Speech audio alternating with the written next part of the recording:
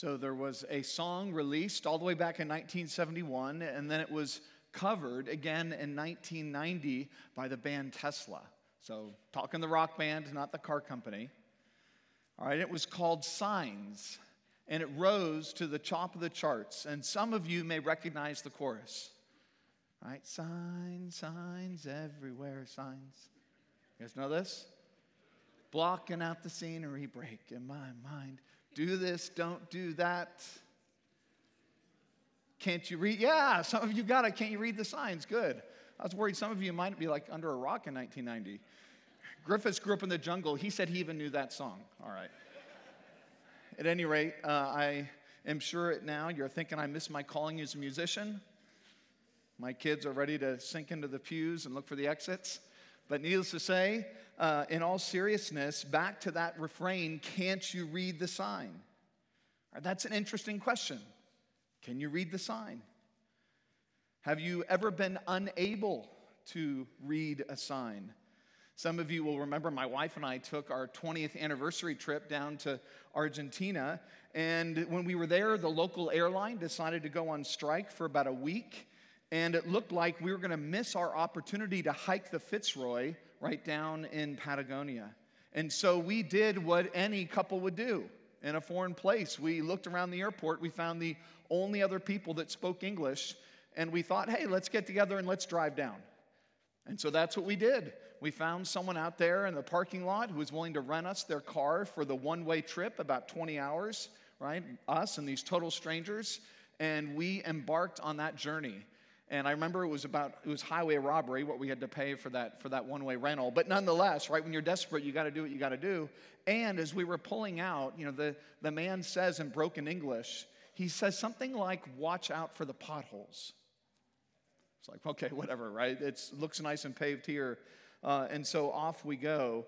And it was about 10 hours later in the middle of nowhere, right, where there are no signs of civilization, not a car in sight, and the darkness without the moon just hung over us like a black shroud. And as we were driving down the road, I saw this sign off to the side, and it was on the shoulder, and it said, Zona de Baches.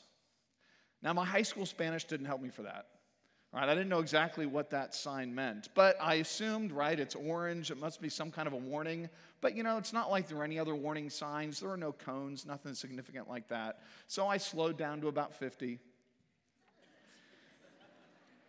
and it was just then that the road suddenly changed, and my wife blurted out something in fear, and I slammed on the brakes, because before us was not a tiny pothole, but it was a sinkhole. Like something that could have swallowed up the entire car. Now, for the next 10 hours, you can imagine my eyes were peeled like a hawk for that sign, Zona de Baches. And if I saw that sign, I slowed to a crawl. To call it a pothole zone is an understatement. Point being, we couldn't read the sign. And it nearly cost us the car. Could say it nearly cost us our lives. Truth is, all of our lives are filled with signs. The question is, are we reading them? Are we reading them? And friends, that really brings us back to our study in the Gospel of John this morning. We're going to be in chapter 2, verses 1 to 12. It's that famous passage where Jesus turns water into wine. So I invite you to turn there in your Bibles, John chapter 2. And if you don't happen to have a Bible with you, we provide them in the seat backs before you. You can find our passage on page 887. Now, we've said this Gospel of John is really a book about belief. But not just belief in belief, but belief that Jesus is God's Son and our only Savior. And last week we saw that there were 5 who began to follow him, and the last of whom was Nathanael. And if you remember, right at the close of chapter 1, Jesus says to Nathanael, chapter 1, verse 50, Jesus says, because I said to you, I saw you under the fig tree, do you believe? You will see greater things than these. He will see greater things than these. And actually, that sets us up really well for chapter 2.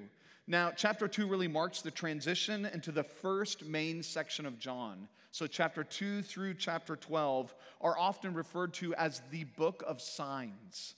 The book of signs. And we're going to come to the very first of those signs in our passage this morning. So follow along as I read John chapter 2, verses 1 to 12. On the third day, there was a wedding at Cana in Galilee, and the mother of Jesus was there.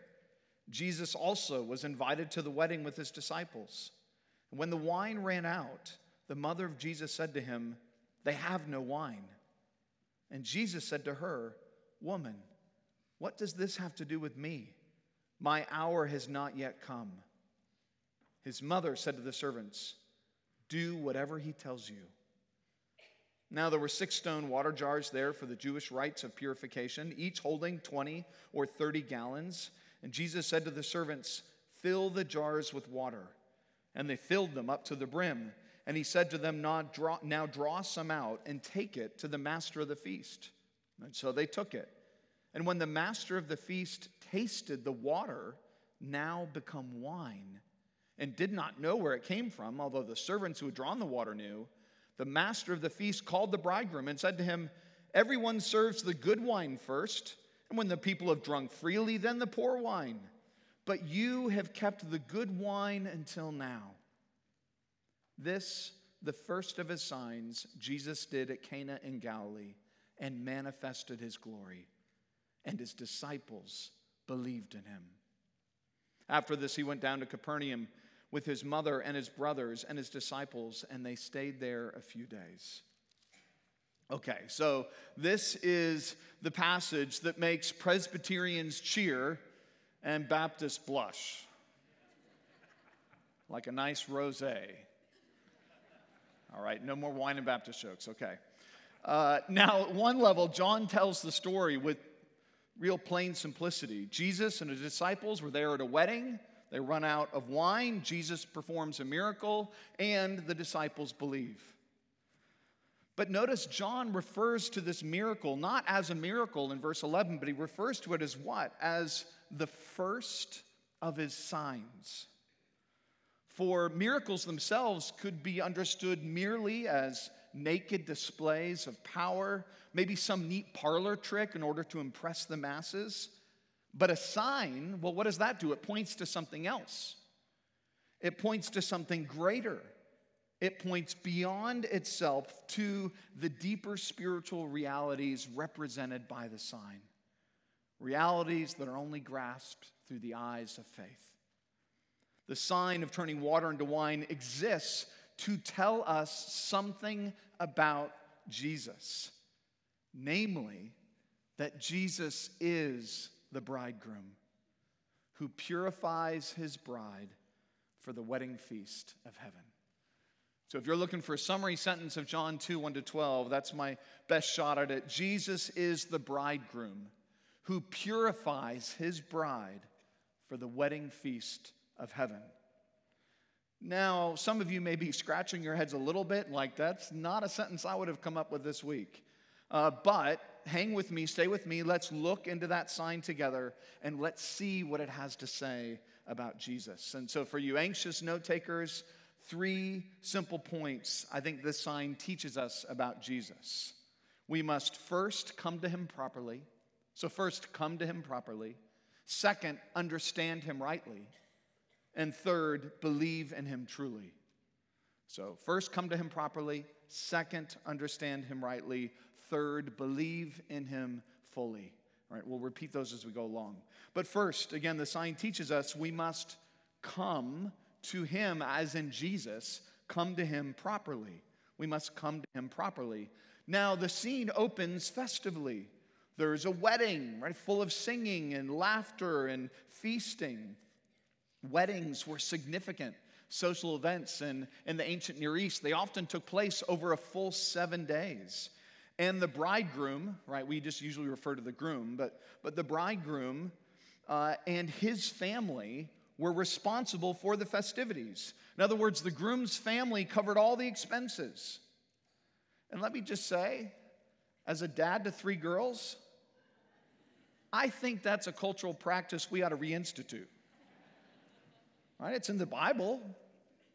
Just saying, at any rate. Notice who was there. Jesus' mother was there. Jesus was also invited with the disciples. Right? So much for notions of Jesus as some kind of antisocial hermit. Now, it may be that the wedding was for a relative or perhaps a close friend, which may explain why Mary feels some burden to solve the presenting problem, which is they've run out of wine, which is, to put it mildly, a catastrophe, right? This is a serious social faux pas.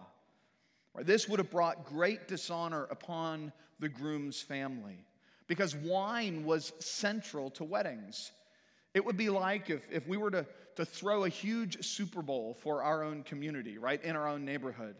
And everyone from our neighborhood showed up at our house. And there was lots of excitement. There was all this talk about Travis and Taylor, right? Is she going to make it in from Japan? Or what's going to happen? All that stuff. The folks are noting, right, the wonderful hors d'oeuvres of the party. Right? The Wheelers are such swell people. Right? Aaron and I are all excited. And then I go to turn on the TV, and there's no signal. Cable's been cut. I forgot to pay the bill. So just imagine that moment. And that really doesn't even begin to capture what it would have been like here in John chapter 2, right? Folks would be walking out of our house. What a joke. The Wheelers are total losers, right? It would be embarrassing. Weddings weren't just social contracts between a couple. They were actually contracts between families, even in the community. And wine itself was a symbol of God's blessing upon his people. So we read about that earlier in Amos 9, or think of Isaiah, perhaps chapter 25, where God promises to bless his people with a feast of what? Of well-aged wine. So to run out of wine, again, at a wedding of all places, right, that is hugely dishonoring.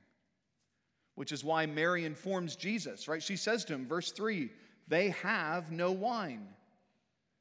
Now, given Jesus' response to Mary, it's clear that she wants him to do something. She's not just stating the obvious. She tells him because she hopes he might do something. Now, what we're not told.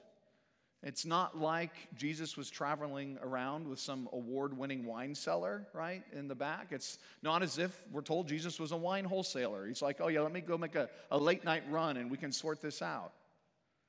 No, Mary, likely a widow at this point, no doubt leaned on her eldest son. She knew Jesus to be resourceful. So she turned to the only person she thought could help. And yet Jesus' response to his mother, it throws us, doesn't it? Verse 4, what does Jesus say?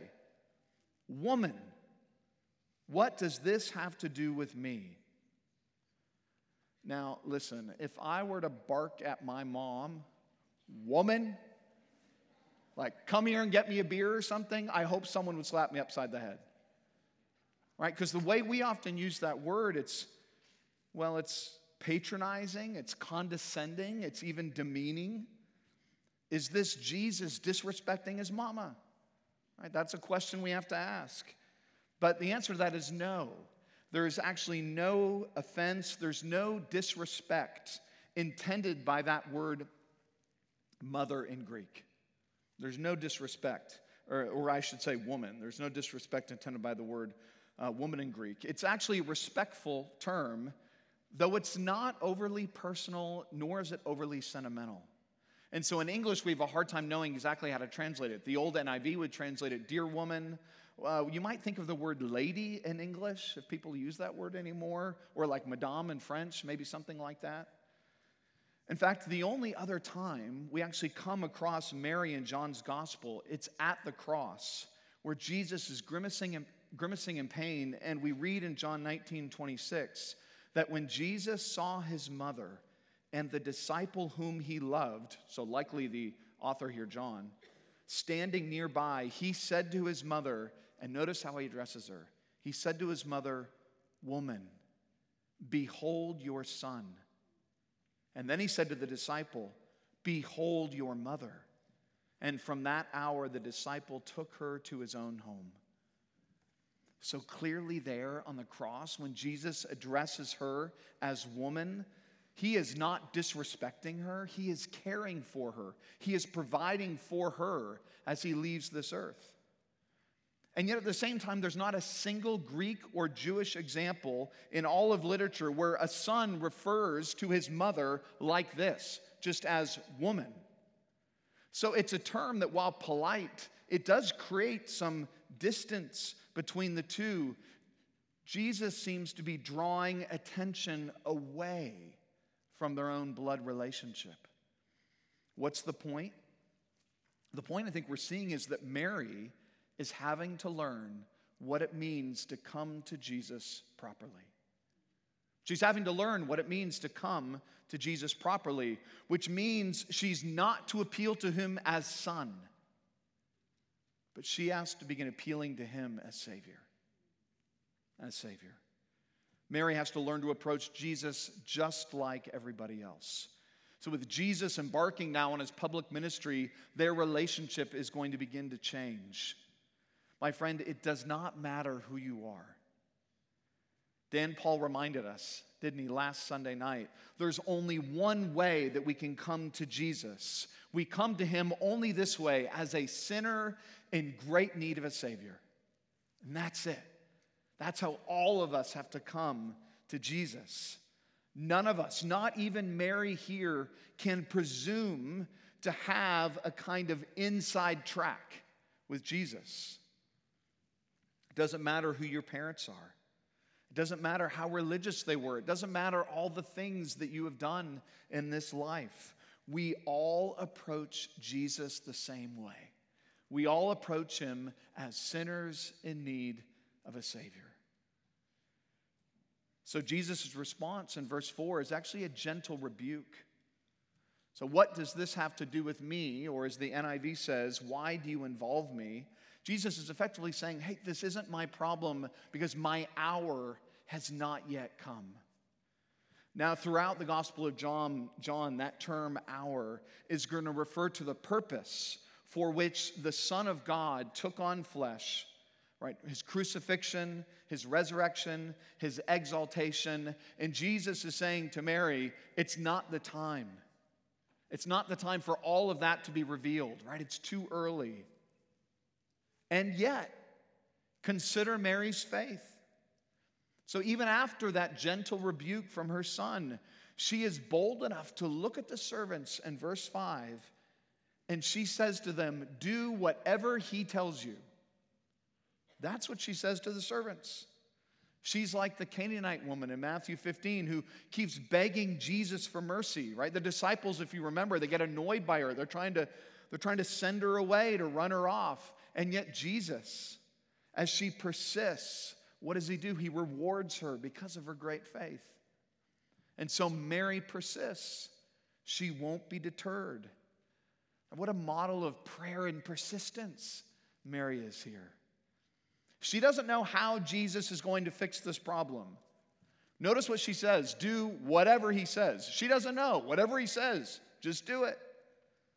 She doesn't know how, but she knows who Jesus is. And she knows there's nothing that's impossible for him. She knows that he alone can find out some way to fix this problem because there is no problem too great for Jesus. My Christian friend, I wonder if you approach God the way Mary has approached Jesus. Right? Even if you're tripped up, even if you receive a mild rebuke, so to speak, from Jesus, do you still come back to him? Do you pray to him? Do you plead with him knowing that there is no problem too great for Jesus? That's exactly how we're to approach him. Friends, it's that approach that most honors him. Mary approached Jesus as his mother, and she was reproached. She responds as a believer, and she's honored. My friends, don't be deterred. Continue to wrestle with God. Plead with him. Don't give up. Bring in your prayers and your requests to him. Jesus never tires of those prayers. He never ignores them. He delights in them. And so we shouldn't be surprised to see Jesus respond to Mary's request. Which brings us to the second thing this sign teaches us about Jesus. We're not just to come to him properly, but we're to understand him rightly. We're to understand him rightly. And what must we understand about him? Well, three things. So if you are a note taker, 3 subpoints to point to, just heads up. First thing we're to see, if we're to understand Jesus rightly, is that he's the creator. He is the creator. So notice in verse 1, all this is happening when? On the third day. Now, again, that doesn't mean day 3, because as we saw last week, day 1 was John the Baptist and his run-in with the leaders. That's 1:19 to 28. And day 2 is John bearing witness to Jesus. That was chapter 1:29 to 34. And then day 3 was John calling, or rather Jesus calling the 2 disciples. And then Peter, that was 1:35 to 42. And then day 4 was Jesus calling Philip and Nathanael. That was 1:43 to 51. And so if we're 3 days after that, and given the fact that Hebrews often counted inclusively, a whole different conversation, it would mean we're now likely at day 6. We're now likely at day 6. And for a writer as careful as John, that's not an accident. So for John to set out a full week of activity, culminating on day 6 with this miracle of water turning into wine, again, no coincidence. It's meant to remind us of Genesis 1. These 6 days here in John 1 to 2 are meant to parallel the 6 days of creation back in Genesis 1. Jesus is the one through whom all things were created. We read about that, John 1:3. And by whom this new creation of water into wine now takes place. Even John's choice of words, look down with me to verse 9. We read in verse 9, when the master of the feast tasted the water now become wine. That word become, it's actually all over John chapter 1. It's the word that's also translated made. As in John 1:3, all things were made through him, and without him was not anything made that was made. Same word. Again, we're seeing Jesus being presented as the divine creator. Only he, as creator, therefore, can transform water into wine. And notice he doesn't dance around it. Right? He's not waving his arms like some crazy man. There's no elaborate religious ritual. There's no hocus pocus kind of stuff that goes on in the miracle. He merely speaks to the servants, they obey him, and water turns into wine. Just as at the first creation, what happens? Jesus speaks, and the universe explodes into existence. It's the same here. Jesus speaks, and now he creates wine where there was none. He is the creator. And friend, if Jesus is the author of all life, it means Jesus has, therefore, all authority over our own lives. Our lives don't finally belong to us. Our bodies don't finally belong to us. They actually belong to him. And one day, we're going to have to give an account to him. He is the creator. But not just that, he's also, secondly, our Savior. That's the second thing we have to understand about him. He's our Savior. Now, there's a kind of deceptive simplicity to how John recounts the story. So just as the water turning into wine is a sign that tells us something about Jesus, so I think some of the events that happen are fitting signs about first century Judaism. I think some of the events here are also fitting signs about first century Judaism. What do I mean? Well, lots of things can go wrong in a wedding, right? The groom or the bride, maybe one of them gets sick. Or the best man, sadly, is hungover. Or the photographer is late. Or the DJ takes the down payment and then runs out of town, leaves you high and dry. Sadly, I've even seen that. But none of that's the issue here, is it? Instead, the issue is they have no wine. And again, I don't think that's an accident. There's no accidents when it comes to a sovereign God. Given the way wine was a sign of God's joy and blessing in the Old Testament, the lack of that wine, well, you see right there, that's a fitting spiritual picture that symbolizes the kind of spiritual barrenness. It symbolizes the kind of spiritual dryness that existed in first century Judaism. Right? It promised, but it couldn't deliver. It ran out of wine. Even that detail in verse 6. Right, look down there. Mary has just told the servants, do whatever Jesus tells you. And then John breaks from the story, verse 6, to let us know that there were 6 stone water jars for the Jewish rites of purification. Now, John is referencing there the tradition that the Jewish elders instituted that required certain utensils and guests' hands. All of them needed to be washed in order to be clean. So if you know Mark 7, right, that's what Jesus is referencing there, same tradition. But why does John highlight that detail? I mean, why explain how many water jars were there? Why explain their purpose? I mean, who really cares at the end of the day about the jars? No one really cares about the bottles, so to speak, right? It's what's in it that matters. But again, I don't think that's an accident. It's to show how all of the rituals established under the old covenant are giving way to something new, something that is much greater. So the shadow of the law is being now replaced by the substance. External washing, the washing of hands, is now giving way to internal cleansing. So those repeated washings that could not wash away sins are being replaced by Jesus, right? The once and for all sacrifice who is able to completely save those who come to him. Hebrews 7 and 10. Right, in the words of Paul, 2 Corinthians 5:17, the old is gone and the new has come. I think that's what we're seeing. And we're being reminded again that true religion, genuine religion before God, is never finally about externals. Never finally about externals. It's not finally about food and drink. It's not about the proper length of a skirt. It's not finally about the color of our hair, whether or not it's purple or green, or the music we listen to, or whether or not we homeschool or public school, or whether or not we even show up for church. Those things are important. Don't get me wrong, they're not unimportant. But those things are not what finally make us right before God. Jesus alone does that. And that's the point that John is trying to make. Only Jesus can replace the water of Judaism with the new wine of Christianity. He alone has the power to cleanse us, to renew us, and to restore us to God, because he's not just our creator, he is also our Savior. Second thing we have to understand about Jesus, he is our Savior. Third thing we have to understand, he is the master of the feast. He is the master of the feast. Now, very little is said of the miracle itself, which is surprising because if I was going to tell this story, I'd camp on that miraculous moment, right? When the servant and when they dip those wine glasses into those jars and they draw it out, and it's no longer wine, but it's the finest, like Napa Valley Cab or some French Bordeaux like anyone's ever seen.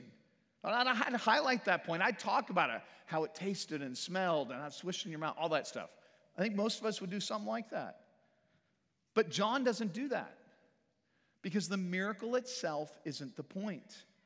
It's a sign that points us to something about Jesus. And so notice in the story that we never actually hear the groom speak. We never actually are told a thing about the bride. So the two most important people at a wedding get no airtime.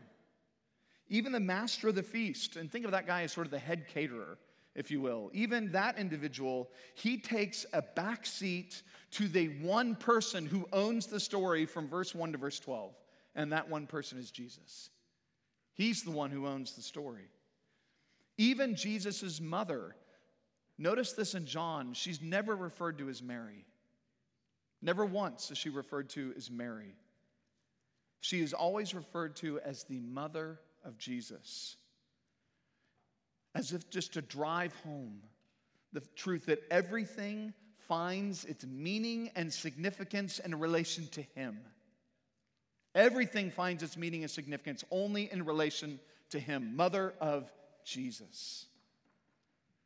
The story has entirely reversed the characters.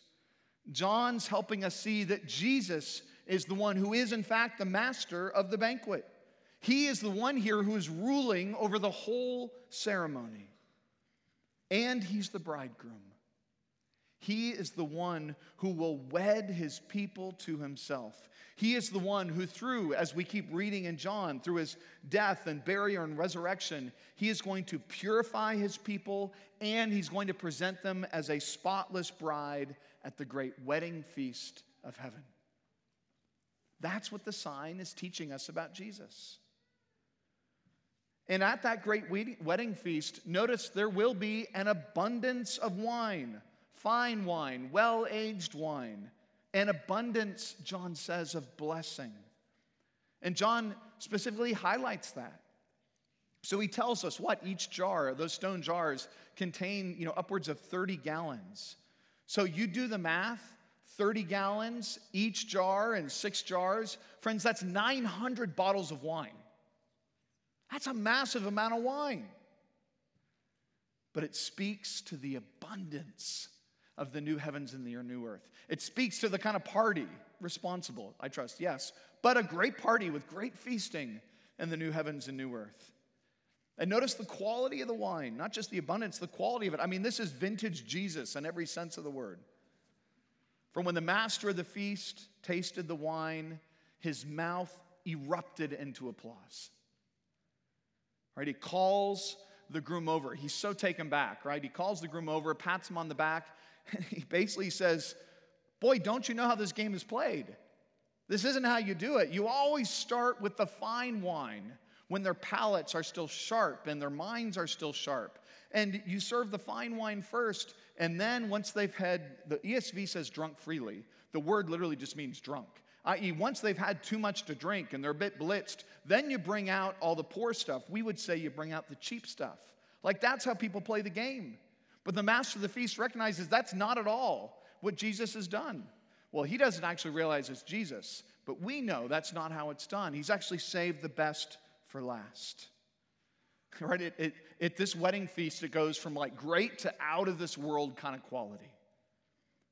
Friends, at the great wedding feast of the Lamb we read about in Revelations 19, Jesus will be the sommelier. What an amazing thought. Can you imagine Jesus providing not just abundance, but the best for his people? There's no $2 chuck, right? No barefoot, no boxed wine in heaven. None of that stuff is going to go. It said the finest bottle of wine. These are the fun things I do when I get bored doing textual work. I look stuff up. The finest bottle of wine is a 1945 Chateau Mouton Rothschild out of France. I'm sure I butchered that, but a wine out of France. Sells for close to $50,000 per bottle. Finest wine around.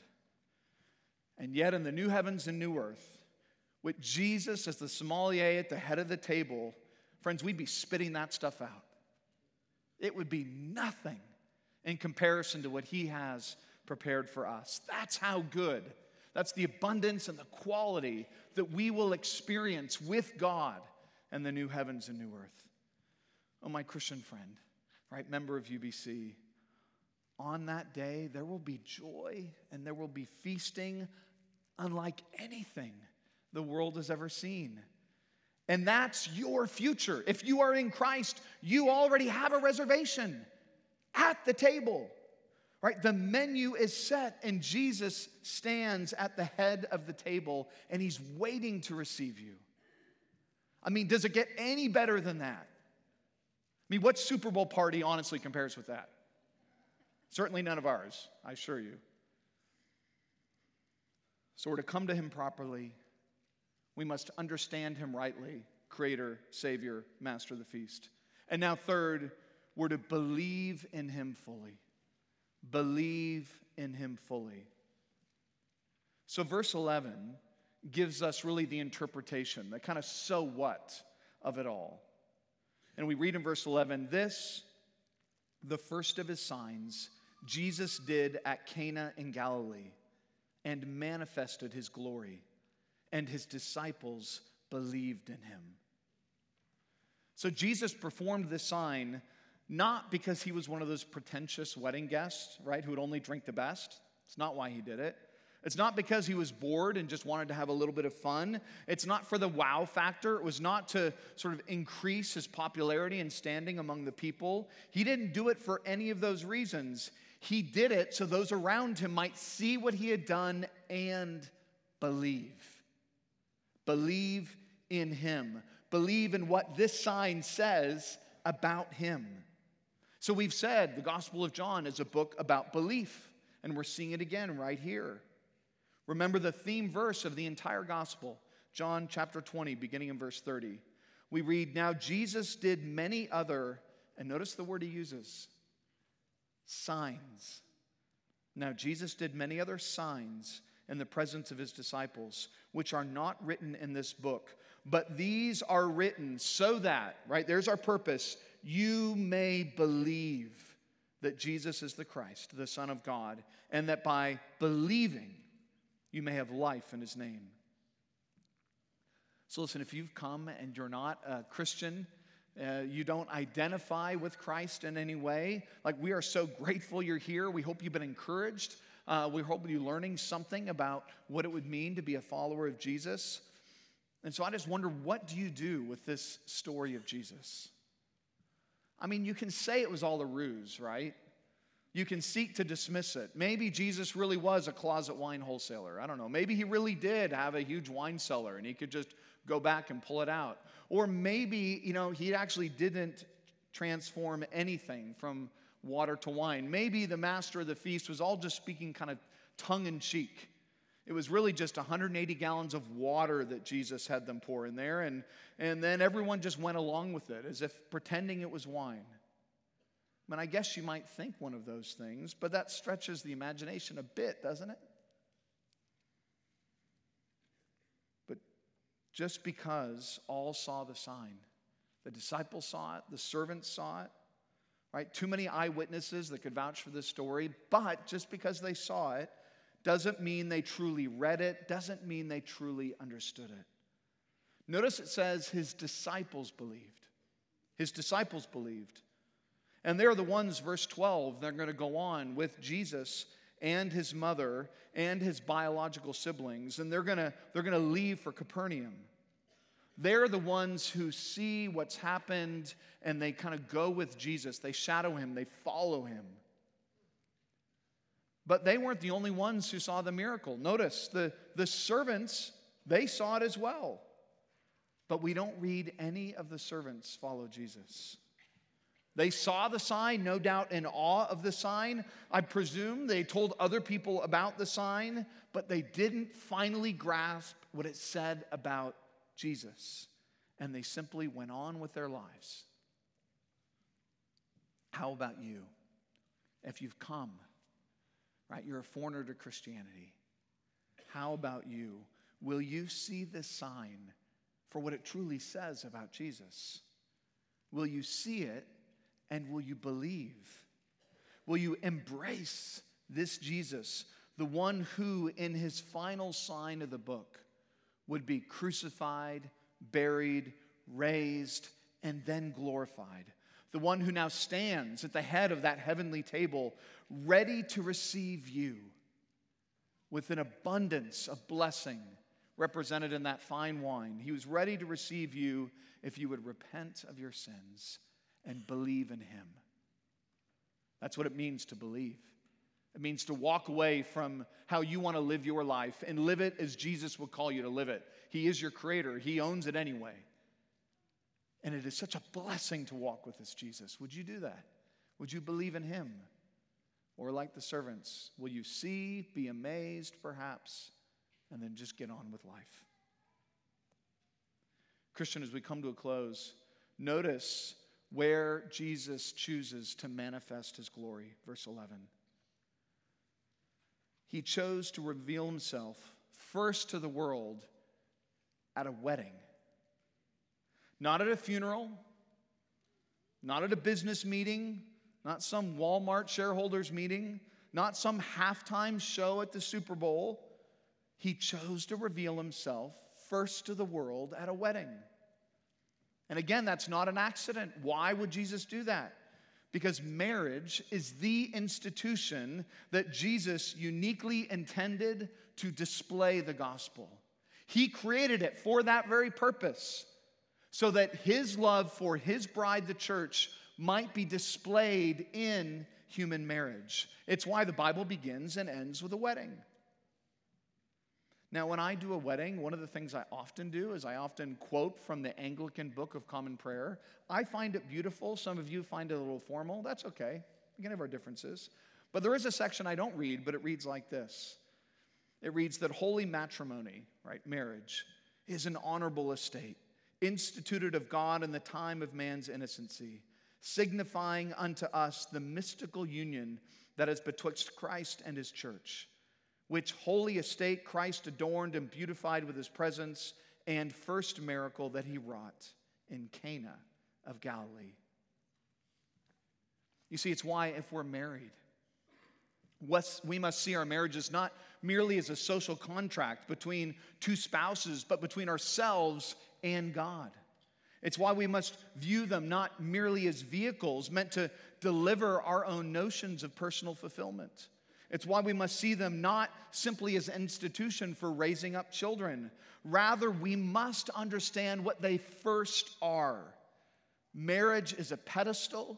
It's a platform. Marriage is a pulpit that preaches Christ. That's what it's there for.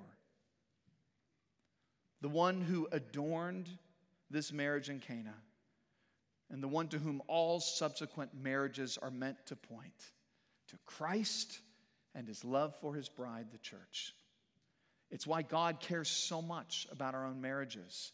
Their purity, their quality, their fidelity, their consistency, their longevity, because they don't point finally to us, they point to him. So if you're married, that marriage is itself a sign that points to something greater, namely the reality of Christ's love for his bride, the church. So I want to ask you, how clear is that sign? How clear is that sign in your marriage? Is that sign even pointing in the right direction? You know, that night in Argentina, sort of barreling down into that deep darkness, that thick darkness, I couldn't quite make out that sign, right? Zona de Baches. I couldn't read it. I didn't really understand it. And the fact that I almost missed it entirely, right, that nearly cost us our lives. Friends, as the song goes, right, signs, signs, everywhere signs. All about us. Some of them are pretty insignificant, but some of them are the difference between life and death. Like this one, where Jesus turns water into wine. The question is, can you read the sign? Can you read the sign for what it has to say about Jesus and how you need to respond to him? Let's pray.